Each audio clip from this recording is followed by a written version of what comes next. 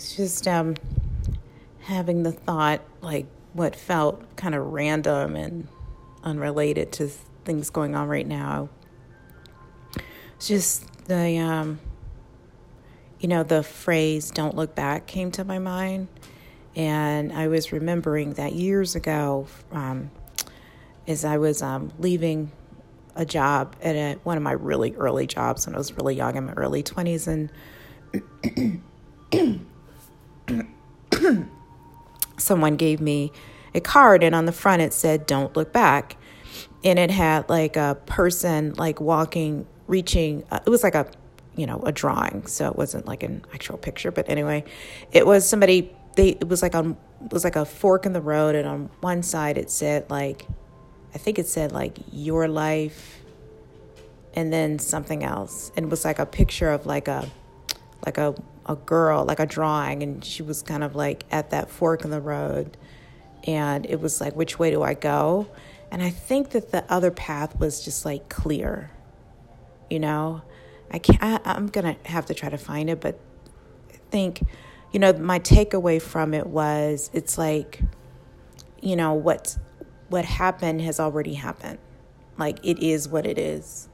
And it was like, don't look back trying to undo, redo any of that. Let it be what it is, and then forge a new path. Like, you learn from these experiences, these things happen, like, all right, now time to move on. Don't look back.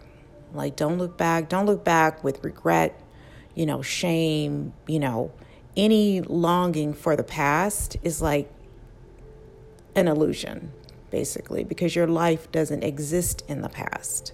You can't live in the past. You can only live in the present.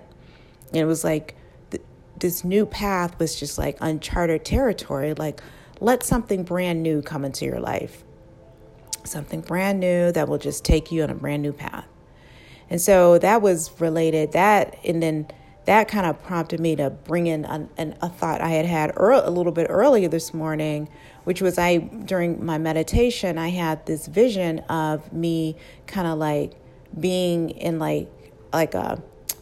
in a boat, like in the middle of this vast ocean, like in a boat, like in a ship, like in a ship. And so I was kind of like standing, observing this scene take place of myself kind of like getting off of this one kind of like boat and then getting onto a new one. And then once I got onto that new boat, it was like I had to push the other boat away. Like, it was like the boats were kind of like there, but they weren't moving. But it was like I had to almost like, in the vision, I had to like push off from that other boat. I had to like climb onto the new boat, and then I had to like physically, like, in order for that boat to go and for me to go, I had to like push off from it. Like, okay. And so my takeaway from that was just like, you have, in order to kind of like live your best life, it's like you have to relinquish your attachment to the old one. Like, you got to let all that stuff go. You got to let it go. You not only do you have to let it go, it's like you have to like just like very deliberately and intentionally let it go. Like push off from that stuff. Let it go. And so I felt like for me, that was kind of like all those different kind of like visions that were coming to me are all related.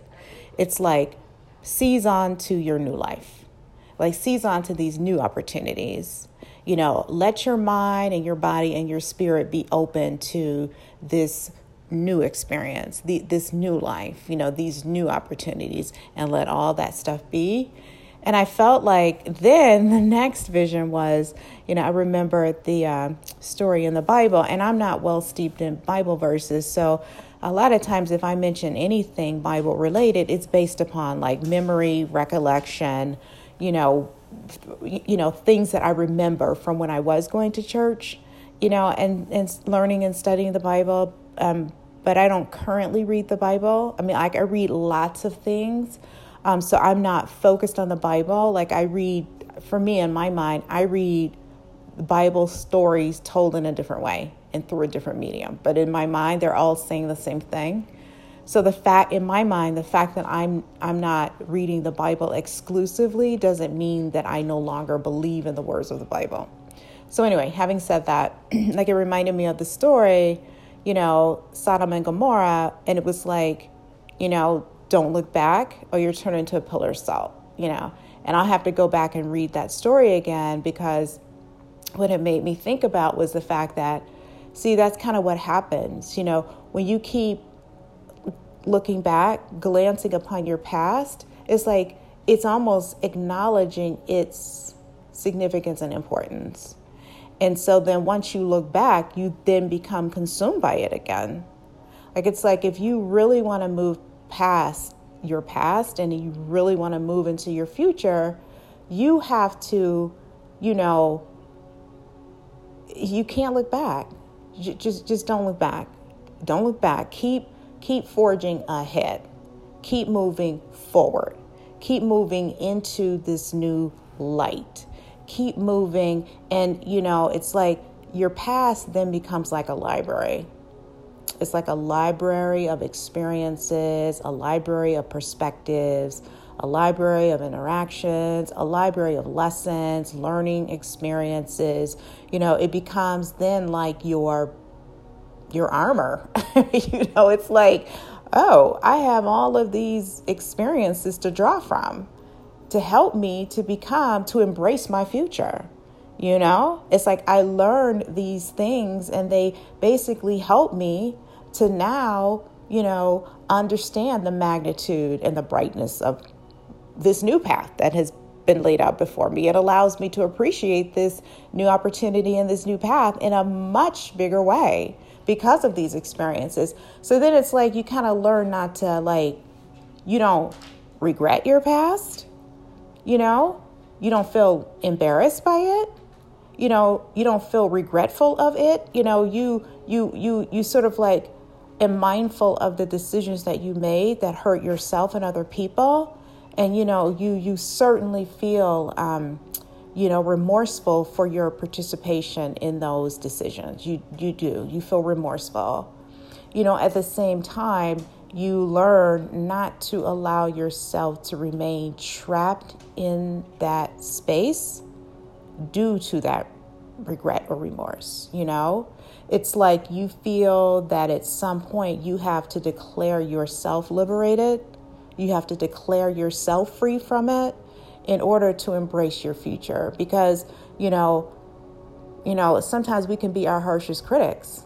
We can be our own worst enemy in many ways. And there are times when decisions from the past allow you to remain trapped in a space and a time that makes you feel lesser than what you are, And so in order to kind of free yourself from that anchor, to release yourself from that spot, it's like you have to really and truly, I don't know, it's like on the one end of the spectrum, understand the magnitude of your decision, and how it hurt yourself and others. You acknowledge it, but you atone for that, you atone for that. And then at some point you kind of emerge and you feel forgiven. I mean, you feel forgiven. Like, I feel like that's the one thing about this, realization, I suppose. It's like, part of it is just like feeling and sensing, it's like, that's how I feel. I feel forgiven, which allows me to no longer feel so beholden to those decisions and to that past. I feel like I've learned my lesson. I've atoned for that. And in many cases feel that I have paid that debt. I have learned from those experiences, and I have experienced pain myself as a result of those decisions, and then I feel like, you get to a point too where you also feel like the combination and culmination of all of that is that you emerge feeling forgiven. And I say that very, very generically because the sensation of feeling forgiven feels like it's emanating from someplace outside of you. But I don't necessarily associate it with a particular person's face. It's not like I'm not feeling forgiven by a specific person. Like the sensation I feel is a sense of being forgiven by something emanating from outside of me. That's how I feel, And it's like that feeling gives me a sense of confidence. It makes me feel empowered. It makes me feel that I can step into my future with a sense of feeling balanced. I feel balanced, and I also feel like cleansed. I feel not beholden, not attached to stuff from the past. Even my participation in those decisions and those events and those, it's almost like in order to step into my, I guess, purpose, plan, I also have experienced a sense of feeling forgiven for that. And it allows me to embrace my future, this new path that has been laid out before me, in a more, I feel that I can take ownership over this new path. I feel that I've earned it. I feel that I've earned it. And I feel that events that have taken place in my life make me feel that, this new path was divinely inspired. I feel that this is the path that God has laid out for me. That's how I feel.